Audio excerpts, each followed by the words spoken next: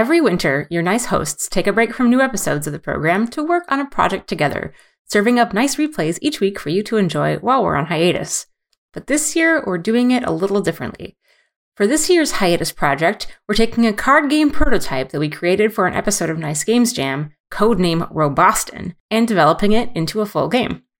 What's new this year is that we'll be recording our live weekly working sessions and posting them each week, unedited, to Patreon. Representing hours and hours of bonus material is a chance to hear every one of the ums and sidebars you don't normally hear on the show, and you'll probably hear my dogs too. So if you want to be a fly on the wall as 3 game designers work to refine mechanics and optimize the number of laughs per round, you'll need to become a patron of the program by going to patreon.com/nicegamesclub and supporting the show at any level. As a patron, you'll also get our special 200th episode bonus segment and more. That's Patreon, patreon.com/nicegamesclub. Once you've done that, come back here and have a listen to this week's nice replay. Game Dev in the Philippines, episode 176.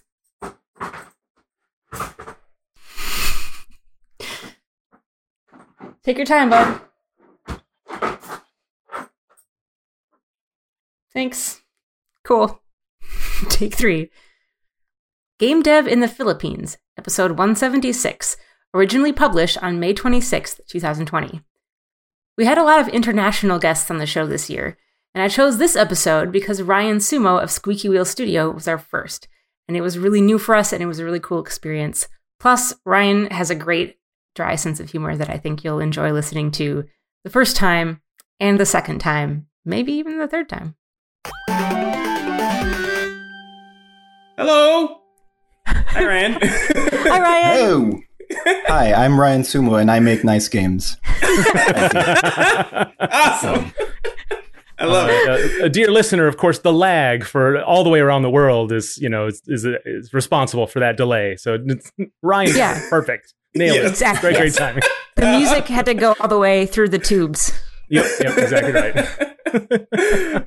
Yeah, Ryan, you're in the Manila in the Philippines right now, correct? That's correct. Yeah. Yeah. It's late for us. It's like 9 p.m. and it's 10 a.m. over there, it was kind of complicated to get the time that worked for us, but we made it work. Yeah. Thank you for adjusting. You know, we at Nice Games Club are going to have to get used to doing more of these because, Ryan, you sort of just sent us an email and said, hey, I've heard of your show. I'd love to be on it. And we were like, we've never talked to anyone that far away. We should be doing more of that.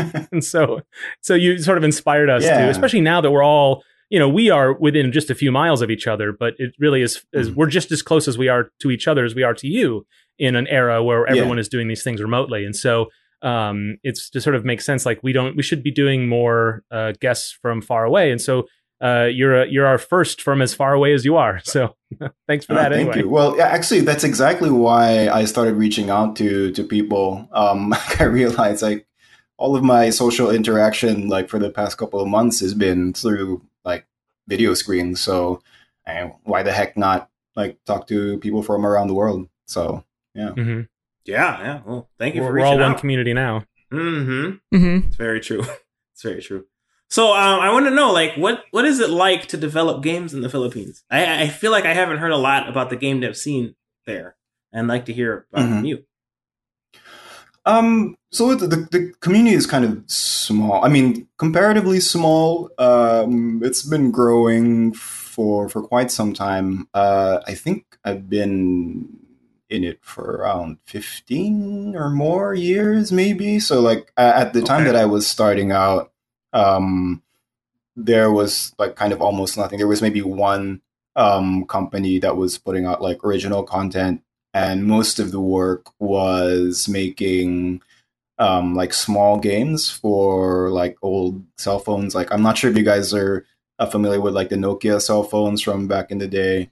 Just very basic stuff. Legendary. Yeah. They never break, right? Right. Yeah. And that's a market that we don't really have in America. Like we don't really have that market here, but in places in the East, including Japan, like those sort of like feature phone games survived for quite a while. I'm not sure so much anymore, but for quite a while. Yeah, right? yeah. Yeah, they did. So the market was very weird. Like the way it worked, like there was nothing like the App Store or anything like that. So you would sell like directly to like the telco companies, and then like they give you a cut. So like a lot of people complain now about Steam's like 3070 cut, and I complain about it too. Let's be honest. But like back in the day, like the cut was more like 70 to like the telco companies and 30% to the developers. So Oh wow. it's a nice change. Yeah. But yeah, now like these days it's hard for me to quantify. I forget the numbers, but there is an industry here. A lot of it is like outsourcing. Okay. So we like the Philippines is pretty well known for like outsourcing for like call centers. I used to work in a call center for a while. And now like there are companies like Naughty Dog that like they outsource like some of their work here, and so there's a bunch of outsourcing companies. And but recently there's quite a few like smaller indie like studios like ours that are starting to pop up and like just put out some original content. Okay. That's super cool. Yeah. Ryan, would you mind giving us kind of like a tour of your career, how you got started and where you went then?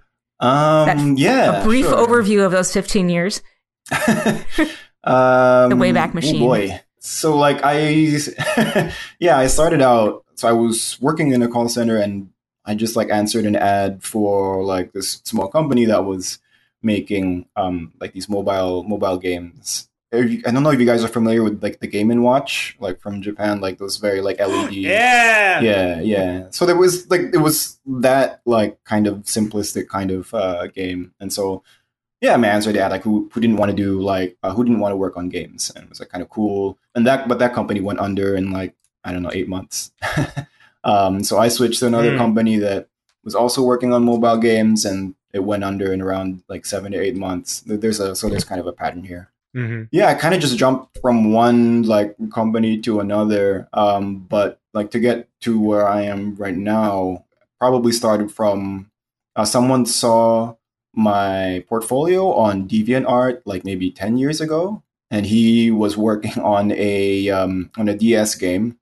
So this was a guy that had previously worked at Sega. We were working on a DS game, so he hired me like to work on the game for a year. And then 2008, like the financial crisis happened, and no one was publishing games, so he had to let me go. And from that point on, I had put money down on a condominium, and so I was paying a mortgage. Oh boy! And so I lost that job, and I was like, well, I'm kind of screwed now.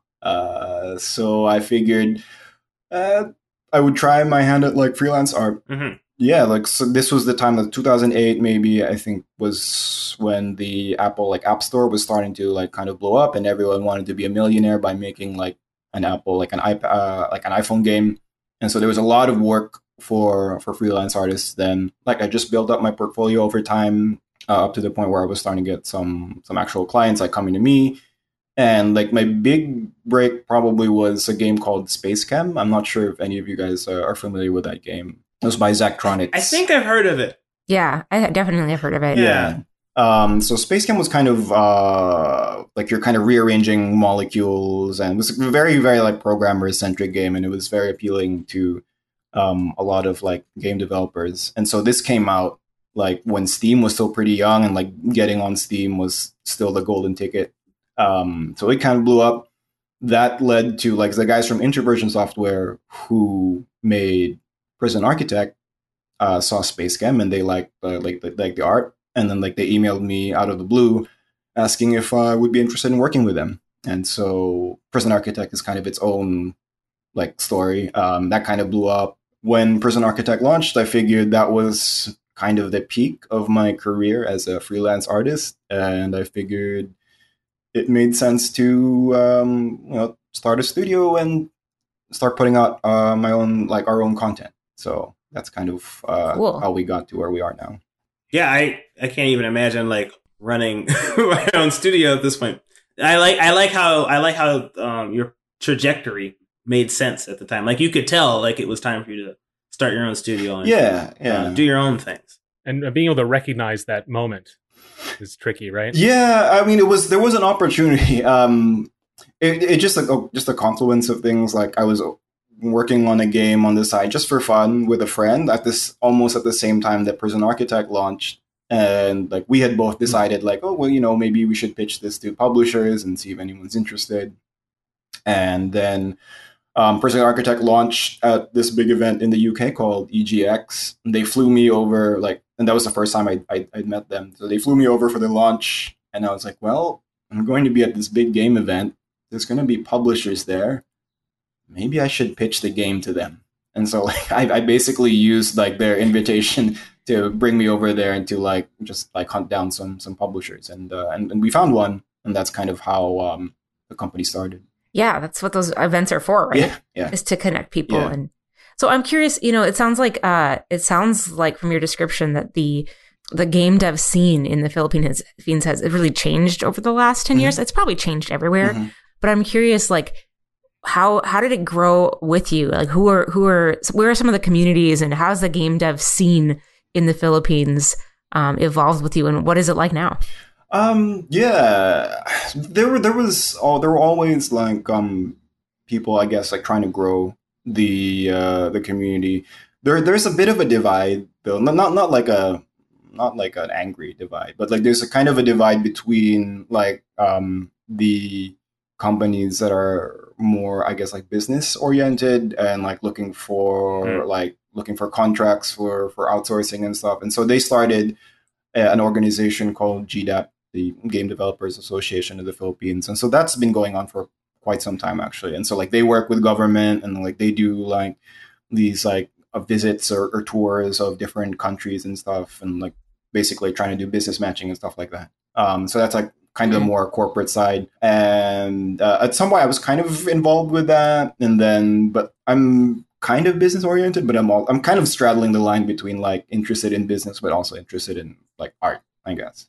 Mm-hmm. Mm-hmm. You sort of have to be, right? Yeah. So at some point I tried to help kind of rejuvenate the IGDA.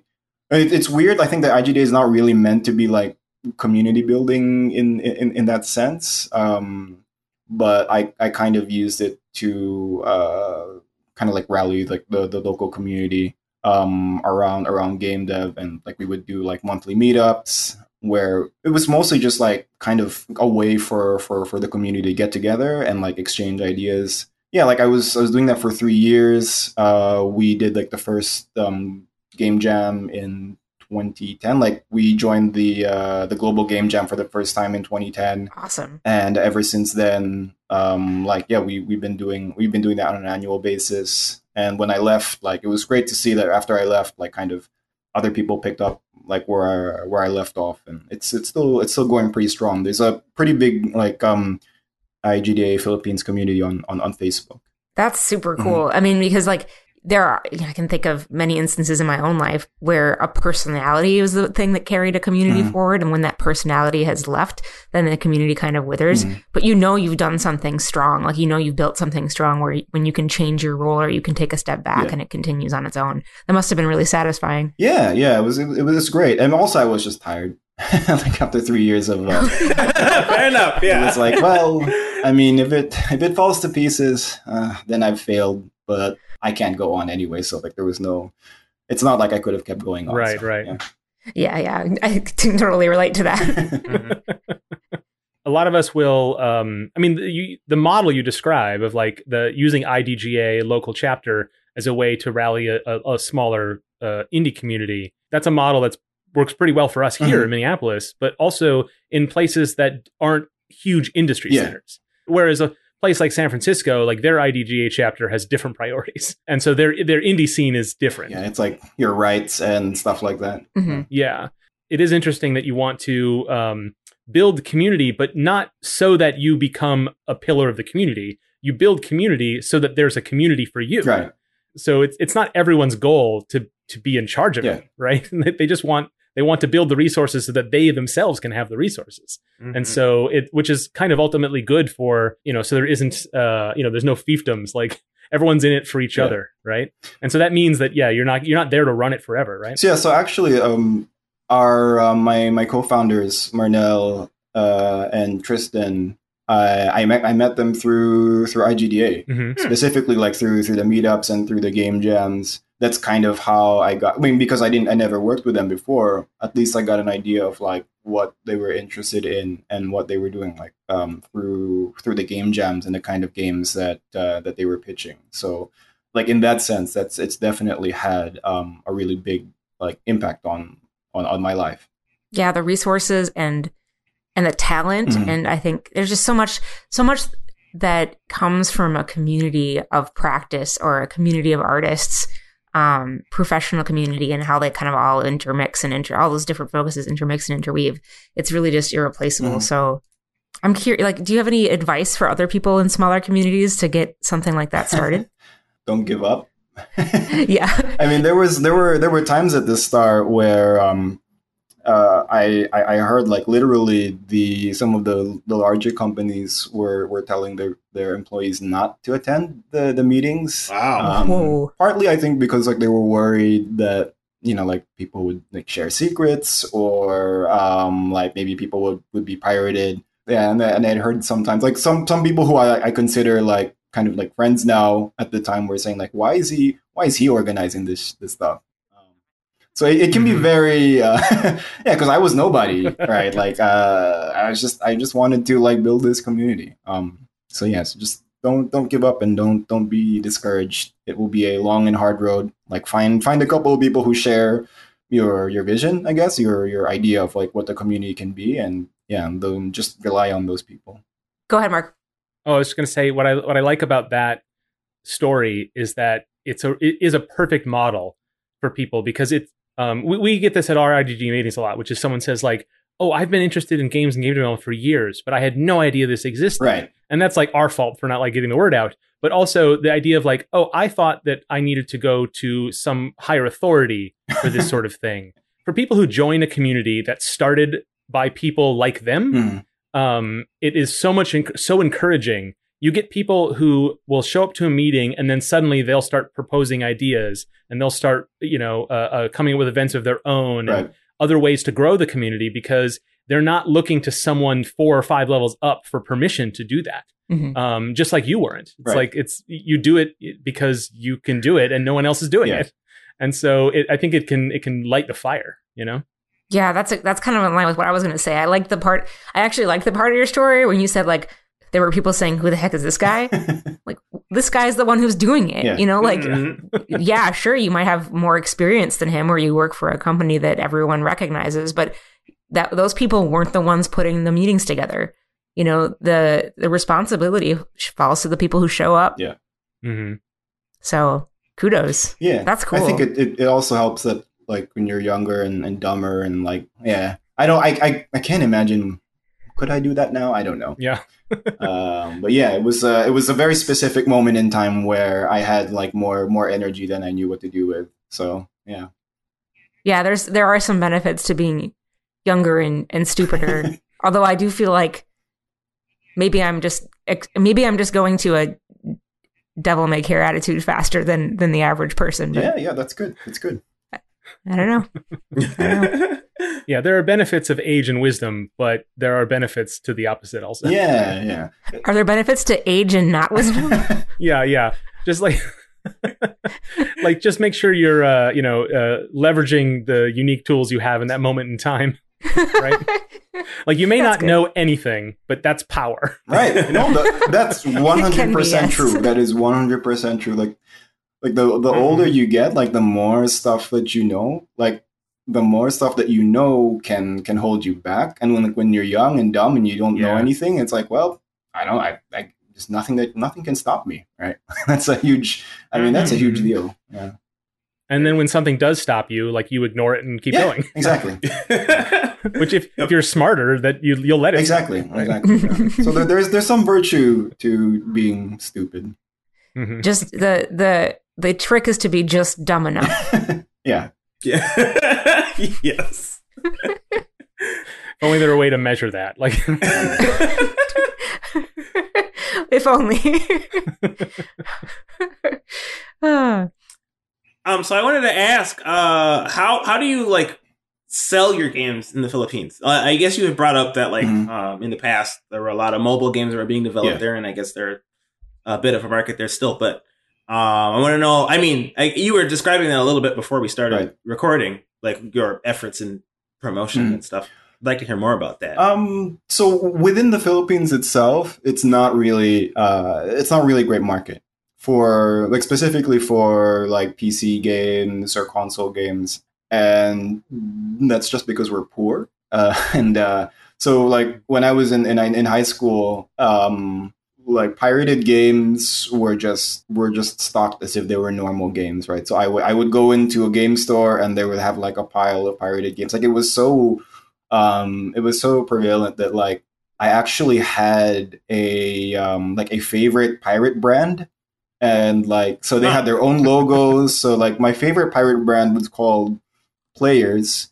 And like I like them partly because they also like kind of pirated the logo of the Indiana Pacers basketball team, but instead of Pacers it said Players, and so I was like, huh? Oh wow! I trust these guys. They're serious. Yeah. They're committed to their craft. So I'm like, there's a very like I like for a time when like I kind of thought about being a journalist. I felt like there was a real story somewhere there about like discovering like these pirate networks and like how they operate and stuff. Like I still think that would be a very interesting story. But anyway, I digress. So there's a culture of like buying pirated games, which exists up to now. Like I even like I've had these like uncomfortable like conversations with like people like my age. Like I kind of excused myself for buying pirated games when I was a kid because I didn't know any better and like I couldn't afford it. So like whatever. But like there are some people like my age now who are like successful professionals, and like they'll like openly tell me, hey, I bought this pirated game, and I was like, dude, like you know what I do? That's not cool. Like you shouldn't be telling me this. Like I mean, you can keep doing it, but at least try to hide it. Yeah, so back to the market. So there exists a market like for pirated games, and so like trying to sell like a PC game here it's no recipe for success, just because there's not a lot of people either able or willing to buy the game.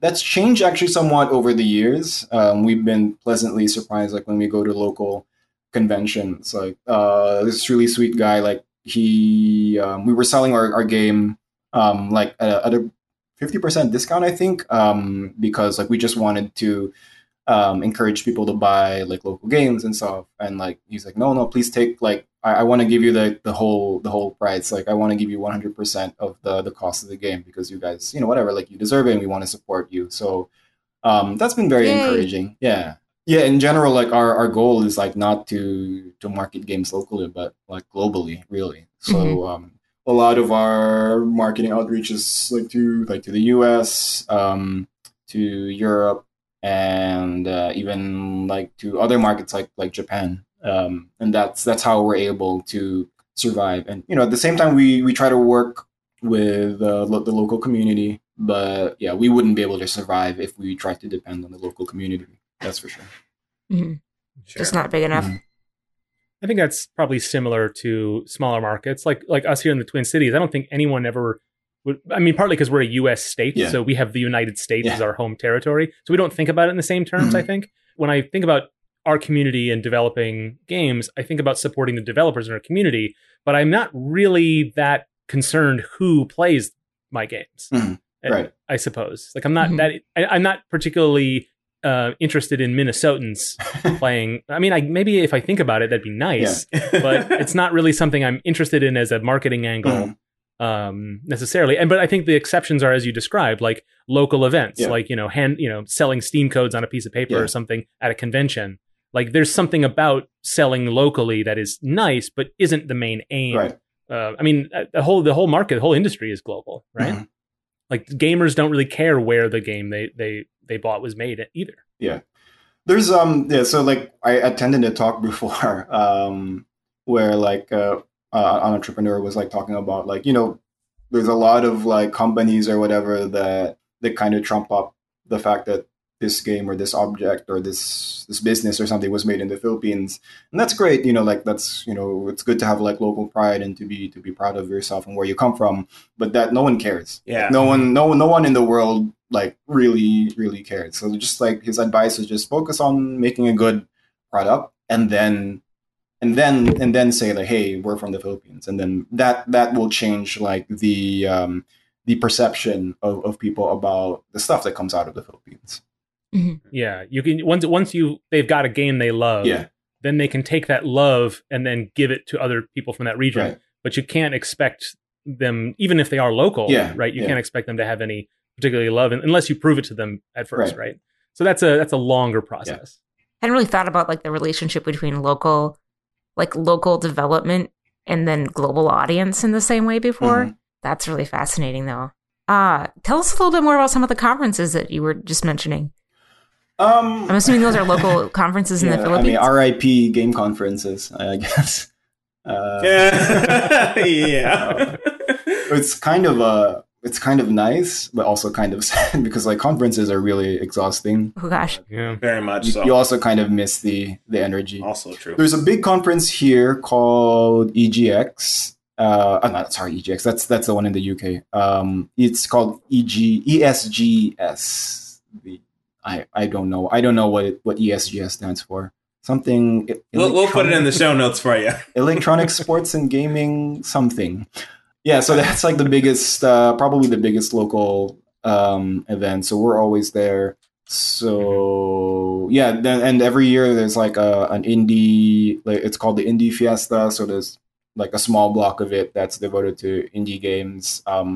That's run by a lady called Gwen Foster. So she's like one of the very active local like cheerleaders for the community.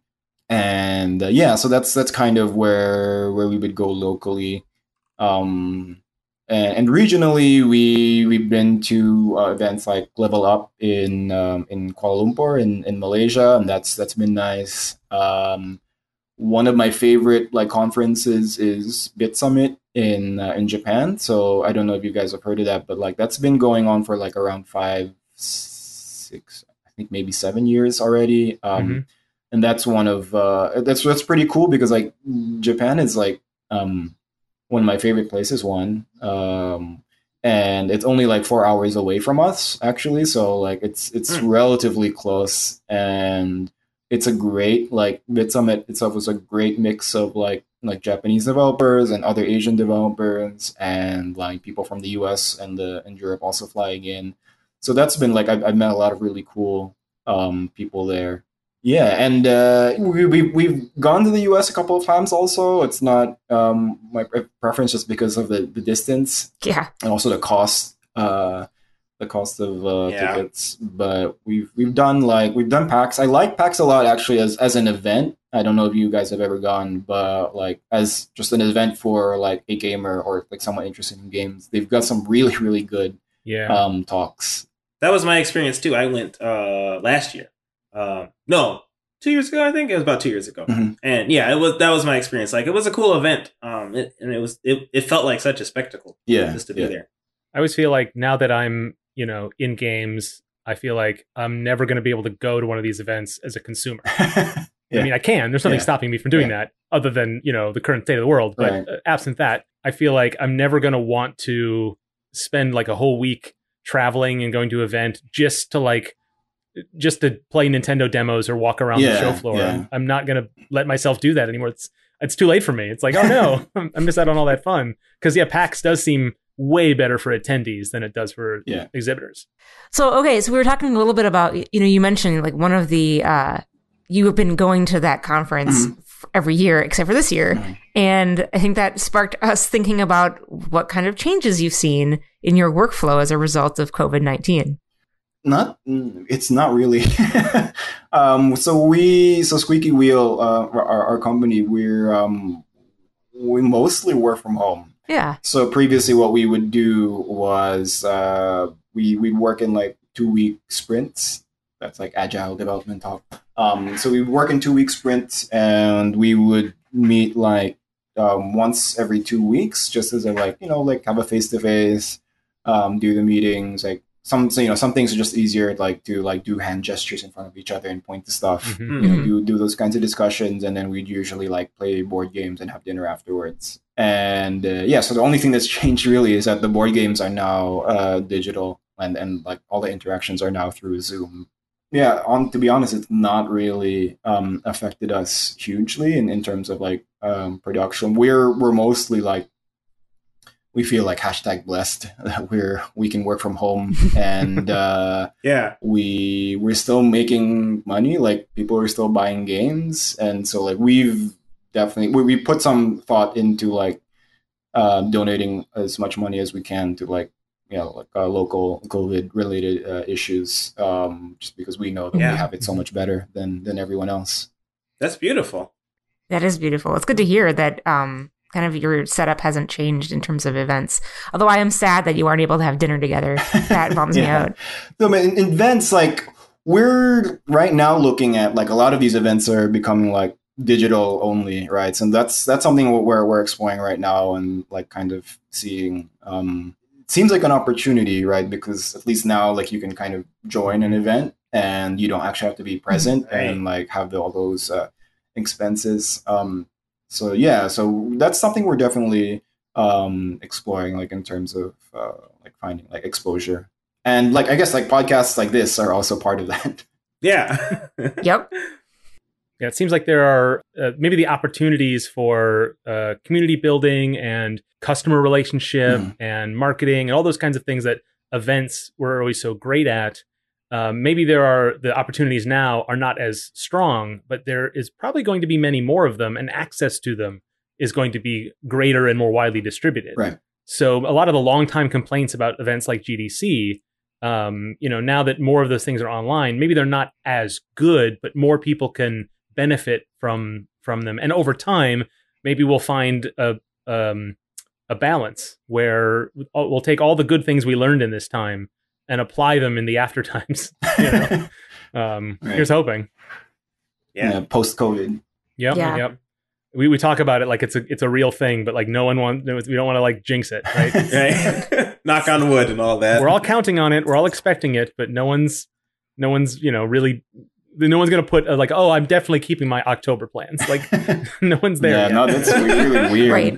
My wife and I actually had plans to go to Spain in March, like end of March, early April, and that was exactly when everything started to blow up. And so okay, like there was like a week or two of me just like trying to cancel everything I could and see if I could get refunds. It's so weird to like not know or not be able to plan like for the future. Yeah. And then it's beneficial for people who work the way we all do, that we are able to adapt. Yeah. It doesn't mean that there's no trouble now or ahead, but it's interesting.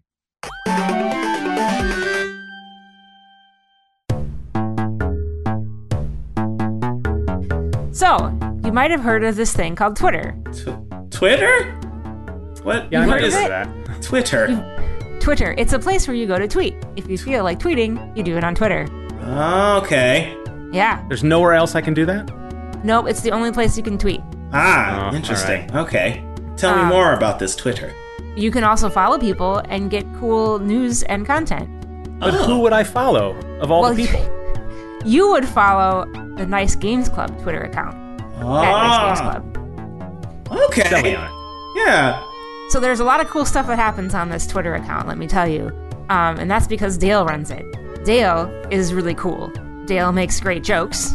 And Dale often tweets pictures of cats on our Nice Games Club. Right. We didn't ask her to do that, but she's doing that. That's good leadership. Yes, that's true. Which we'll talk about in the next episode. But like, if you see a need and you fill it, and that's what Dale did. Filled that need with cats. Filled the need with cats. So here's an example of a recent tweet. Dale said, "Debug is when you take insects out of the washing machine." True. It's true fact. Yes. And this is an angle on game development you're not going to get anywhere else. It's really unique. So if you are on Twitter, or if you'd like to explore the Twitterverse, start with Nice Games Club at Nice Games Club on Twitter.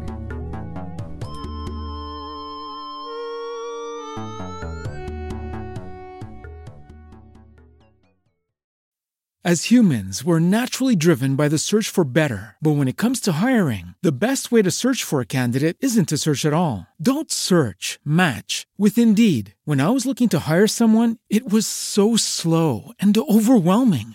I wish I had used Indeed. If you need to hire, you need Indeed. Indeed is your matching and hiring platform with over 350 million global monthly visitors, according to Indeed data, and a matching engine that helps you find quality candidates fast. Ditch the busy work. Use Indeed for scheduling, screening, and messaging so you can connect with candidates faster. And Indeed doesn't just help you hire faster. 93% of employers agree Indeed delivers the highest quality matches compared to other job sites, according to a recent Indeed survey. And listeners of this show will get a $75 sponsored job credit to get your jobs more visibility at Indeed.com/podcast. That's Indeed.com/podcast. Terms and conditions apply.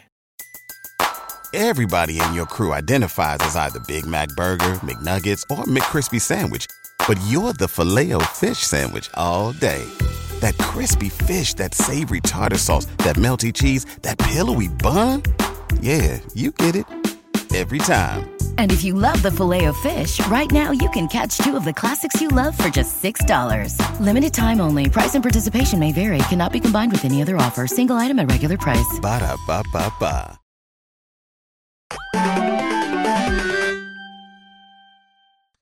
In your email that you sent us, In my self-promotional email, what's that? my openly self-promotional cold email where I asked if I could be a guest on the show. Yeah. To be honest, I was impressed with the email. I don't. It's a weird thing to say, I guess, but You were impressed by the balls on this guy. Just the temerity. Like. Yeah. But you mentioned like being transparent about being a game dev, and I wanted to ask you like what that means to you, and I guess what that means for the greater game dev community. Mm-hmm. There's a lot of like misinformation about game development, right? I mean, there's a lot of misinformation about everything, like fake news, right? You know, like you're never going to be able to like teach everyone or inform everyone about like the realities of game development and like what the costs are and everything. And so a lot of people like they just choose not to deal with it, I guess. Like a lot of game developers, like there's a lot of like F players sometimes, and like some of the indie like game dev communities I kind of swim in. There's a weird like antagonism towards players, like because like you know like they sometimes like spread stuff that's like not true about like these like lazy devs and $1 million like devs and so that creates a lot of weird like tension, you know, like in some way, like I guess just the way I'm wired is I don't want to think of my players in that way. I don't think it's healthy, so like I just try to spread as much information as I can out there about like, you know, like how much does a game developer really earn. It does make me a little bit nervous sometimes because like, you know, you can be misinterpreted even though you try as best as you can to be clear and like explain everything. You can still be misinterpreted. So like I think I linked you guys to an article that I think Simon Carlos did. Like I shared some of our like financial information with him, and so basically like technically we've Squeaky Wheel as a company has made like over $1 million, right? And that sounds like amazing, right? Like, oh, you're a millionaire right now, right? Yeah. But then like I broke down like, okay, so like 30% of that gross goes to Steam. And Steam is just like the marketplace. Like, you know, go Humble, go Epic, go whatever, but like it's not even close. So like 30% of that revenue goes to Steam. We have like 2 like investors in the game that help fund the game. So 20% of the game's revenues go to them.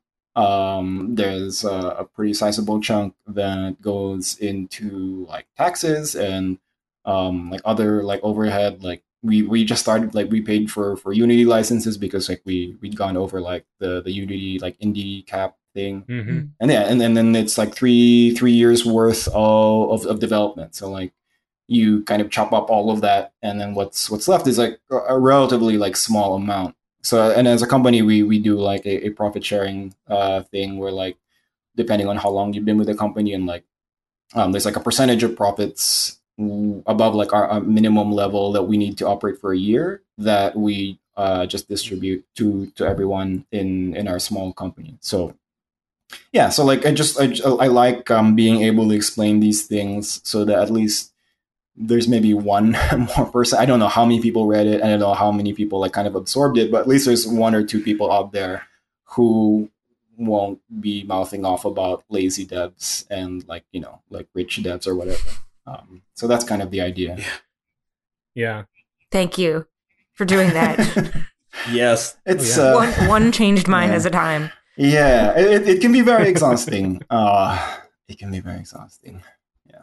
Well, it's that culture of secrecy that I think that comes from the top of the industry that ends up meaning that, like, yeah, your average gamer is like saying like, oh, this game for $15, it looks pretty good.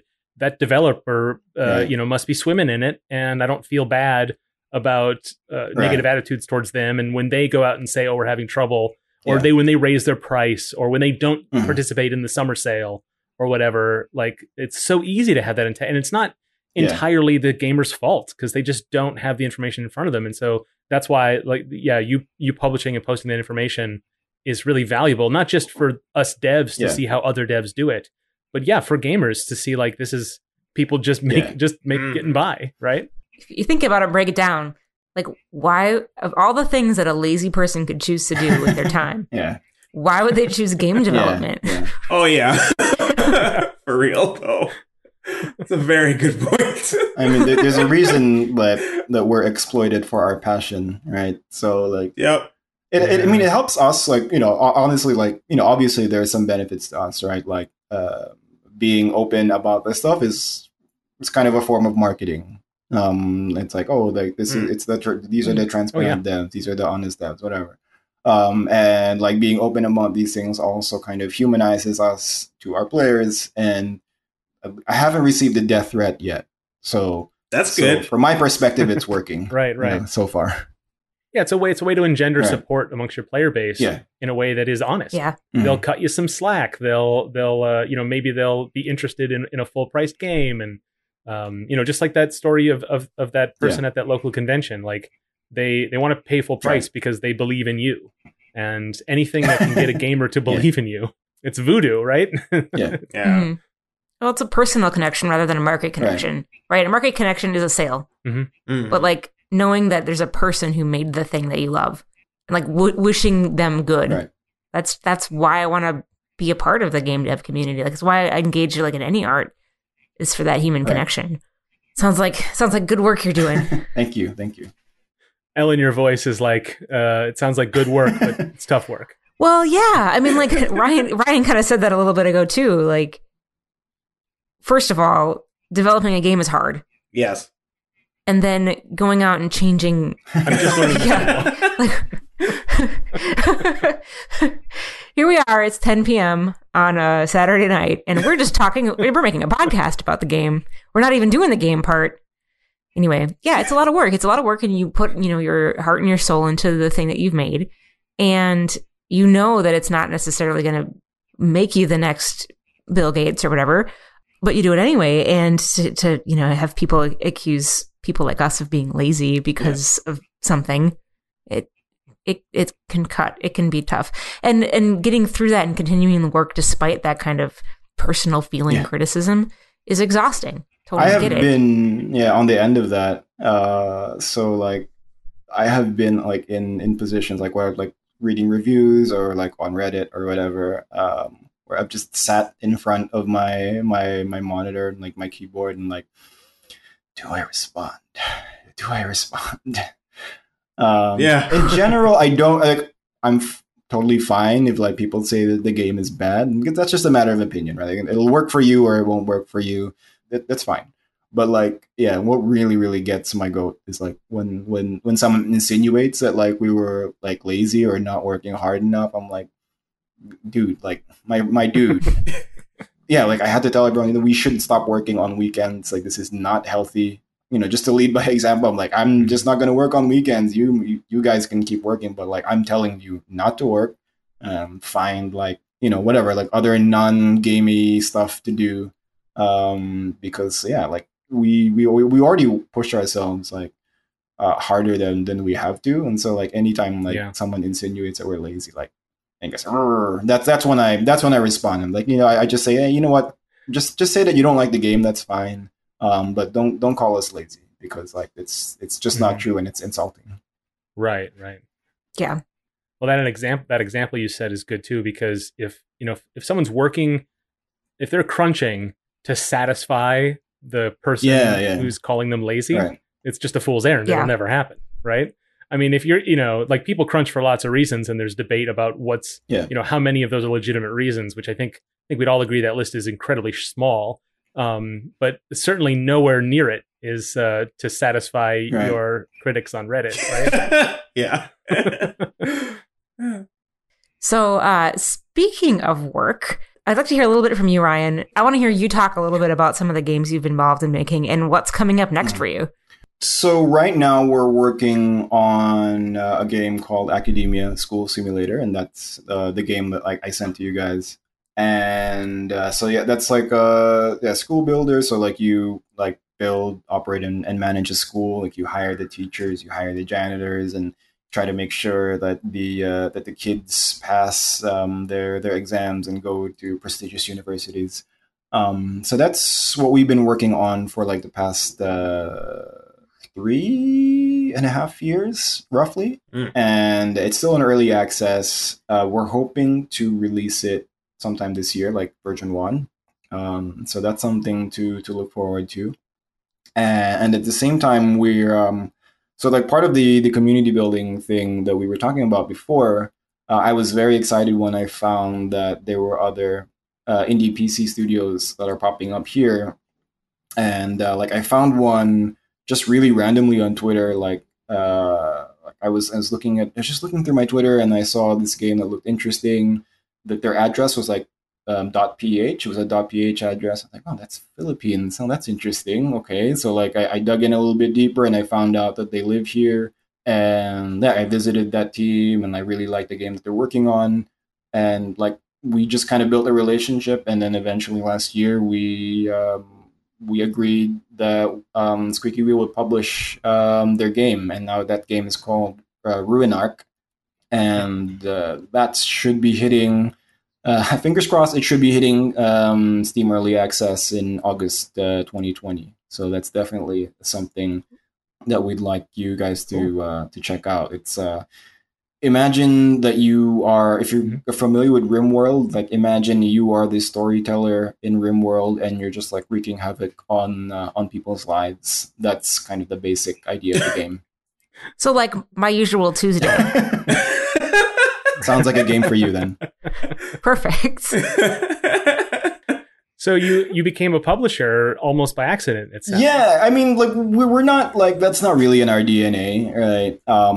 There are people who go out there and like their goal is just to be a publisher. That's great. Like, they're out there regularly scouting for games. But like for us, it was more like and for the team also at like I forgot how to pronounce their team's name, like Maxima. It's Maccima.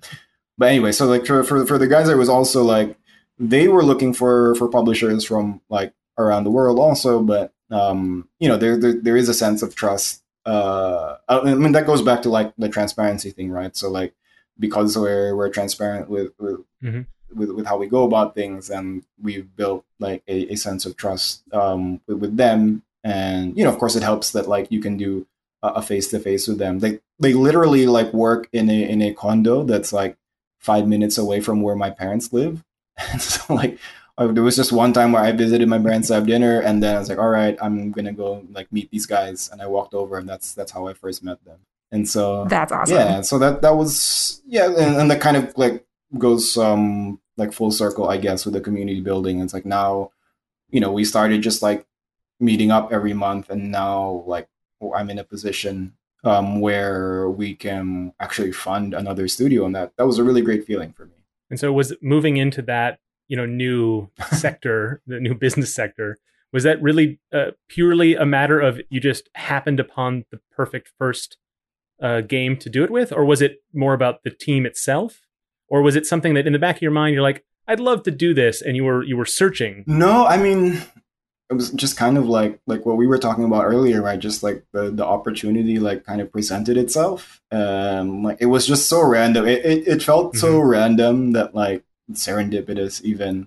It just felt like it was, so we had to do something. I mean at the start I wasn't like pitching to them really hard that like, oh, we want to publish a game. We were like, if I had some contacts in like with like the wider like publishing community, I've even like somehow managed to get some conversations with like Paradox Interactive, and I think this is a kind of game that they might be interested in. And so I was definitely like offering to hook them up with like with different publishers. Like my goal was just to make sure that they finished this game and like put it out there. And whether or not we were directly involved in that, like as a publisher or just as as friends, like helping them out, it didn't really matter to me. Okay. I mean, I hope it makes us money because we did put in a bit of money, so I do hope it's successful. Yeah. We never don't hope that it makes money, right? Yeah. For sure. Well, there's something sort of appealing about that story for a potential customer, right? It's like this game was so interesting that it got someone into this business, right? Into this part of the business. I think that's a story I think that will appeal to people, right? And it serves your philosophy of sort of transparency as a marketing tool, right? It's something interesting about, for me at least, and maybe for others, but as someone who does like to support community, like local game dev communities and local art communities, there's something really cool about how close you guys were in location. And I wonder, like that's not going to happen between me and someone in like Pennsylvania on the other side of the country, right? And oftentimes people forget that Minnesota's a state because we're in the middle of flyover country. We're not on the East Coast. We're not on the West Coast. We're just kind of in the middle of the continent where the planes pass. Even though like we've all made a connection because Ryan emailed us from the other side of the world. I wonder if the fact that you guys were like in the Philippines and you are a smaller community kind of like broke down some of the barriers that would normally be in place with people who are from different companies. I'm curious if you have any thoughts on that. Definitely. Like without maybe treading into like racial stereotypes or anything, like there's definitely like that's culturally, I'm sure that's a big deal. Like for us, like, I mean, in general, like for people, right? Like having at least a face-to-face interaction, there's so many like subtle tics and nuances that like you display to someone when you're having a face-to-face conversation with them that you wouldn't be able to pick up on, like say in an email, right? Like you could maybe write very professional emails like me, but you're actually a psychopath in real life. And like if you actually had a conversation with me, maybe you'd pick up on some of those cues. So like actually having that interaction is super important. And definitely I think for us, so like for better or for worse, there's still a very big, I think, cultural aspect to like face-to-face interactions and like kind of dealing with someone of your own nationality, I guess. Like there's, even though obviously it's not true, like we prey on each other all the time. Like, there are bad business deals that happen all the time. There are like bad people in every country and every situation. It does give, I think, a sense of ease, I guess, if you have a common culture and like even just a common language, right? That you can speak with each other. So I think that's definitely a big deal. Well, there's two ways to come at it, right? Like community can be something that you share and that you can work together on. Like this is a culture we are together promoting, but it could also be the lack of barriers, right? Like there's nothing preventing someone from countries around the world from working together and having that same connection or having things they share. but there's barriers in place that there aren't. Like Ellen was saying, like you're down the street from each other, and so there's just so many things you don't have to worry about. Like forget the things you have in common. There's just things you don't not have in common, right? But in either direction is a way you can approach it from. It's like these are the things. Like let's be part of this community together because we're from here, or let's work together and find things else in common. It's easier because we don't have the barriers preventing us from doing that. Okay, so Ryan, I have 2 more questions for you. And they're both going to be, I think, a little quick. The first question is, what kind of games do you and the other members of Squeaky Wheel like to play? That's not a quick question. Ellen,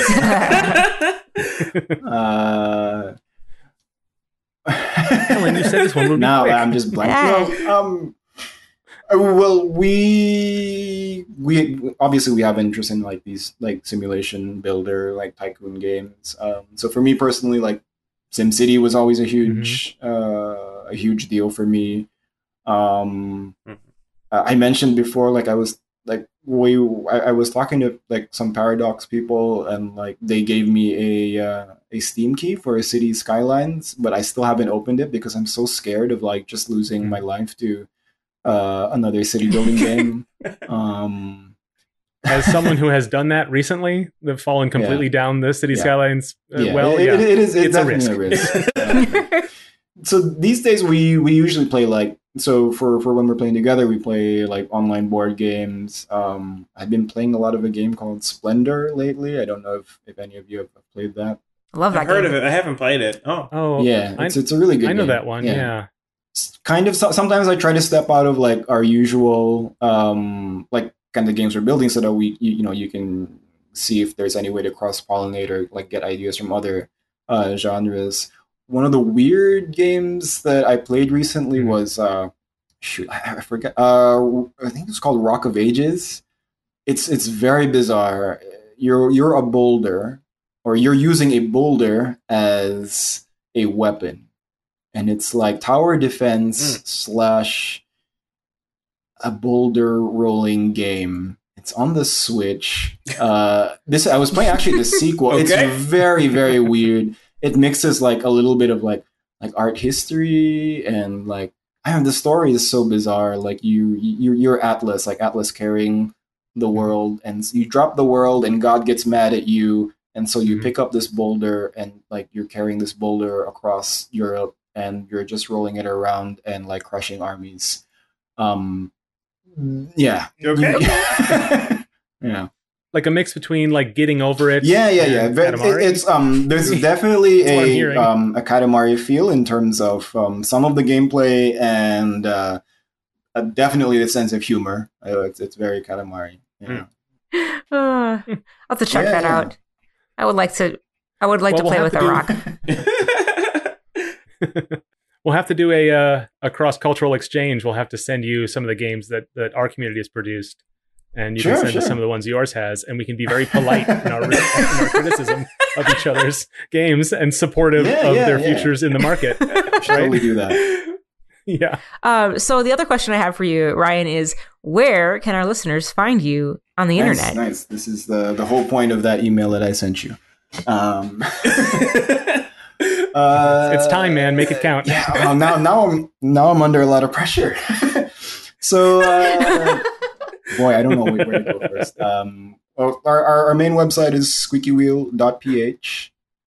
You can also find us on Twitter and at squeakywheelph. You can find me on Twitter at Ryan Sumo. And follow Academia_Game on Twitter and Ruinark_Game on Twitter as well for the latest updates. And if you are at all interested in being an evil overlord and raining down poison meteors on unsuspecting villagers, then definitely wishlist Ruinark on Steam. I do want to do that. I want to do that a lot, yes. Fantastic pitch. Thank you. That was very spur of the moment. That was almost like I was visited by the Ruinark god. the muse of the one-liners. Yeah. The muse of the Yeah. tagline. Well, we'll put all those links in the show notes so listeners who couldn't get their pens out quick enough to scribble it down can get it right from their phone or from nicegames.club. Well, that's our show. If you liked it, leave us a 5-star review on your favorite podcast app and tell all of your friends too. If you're interested in any of the topics and all the games we talked about in the episode, make sure to check out our website, nicegames.club, for more show notes and links to resources, including the ones and the games we talked about on this show and the Studio Squeaky Wheel. So like with playtesting our games, we are always looking for feedback on the podcast. You can go to nicegames.club/feedback to tell us what you think. Get in touch with us on Twitter at nicegamesclub, where Dale tweets game dev resources and pictures of cats, or by email at contact@nicegames.club. As Ryan can attest, we do check that email and we respond. Ask us questions or give us suggestions for topics. So until we start again, remember to Play nice. And make nice.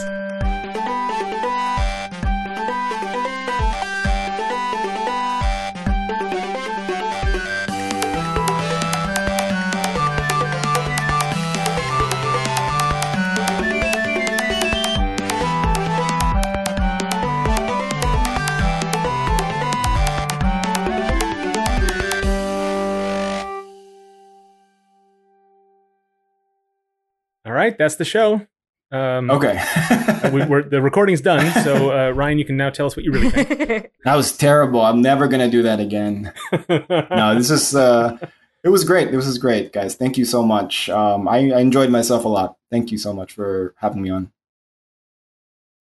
As humans, we're naturally driven by the search for better. But when it comes to hiring, the best way to search for a candidate isn't to search at all. Don't search, match with Indeed. When I was looking to hire someone, it was so slow and overwhelming. I wish I had used Indeed. If you need to hire, you need Indeed. Indeed is your matching and hiring platform with over 350 million global monthly visitors, according to Indeed data, and a matching engine that helps you find quality candidates fast. Ditch the busy work. Use Indeed for scheduling, screening, and messaging so you can connect with candidates faster. And Indeed doesn't just help you hire faster. 93% of employers agree Indeed delivers the highest quality matches compared to other job sites, according to a recent Indeed survey. And listeners of this show will get a $75 sponsored job credit to get your jobs more visibility at Indeed.com/podcast. That's Indeed.com/podcast. Terms and conditions apply. Everybody in your crew identifies as either Big Mac Burger, McNuggets, or McCrispy Sandwich. But you're the Filet-O-Fish Sandwich all day. That crispy fish, that savory tartar sauce, that melty cheese, that pillowy bun. Yeah, you get it. Every time. And if you love the Filet-O-Fish, right now you can catch 2 of the classics you love for just $6. Limited time only. Price and participation may vary. Cannot be combined with any other offer. Single item at regular price. Ba-da-ba-ba-ba.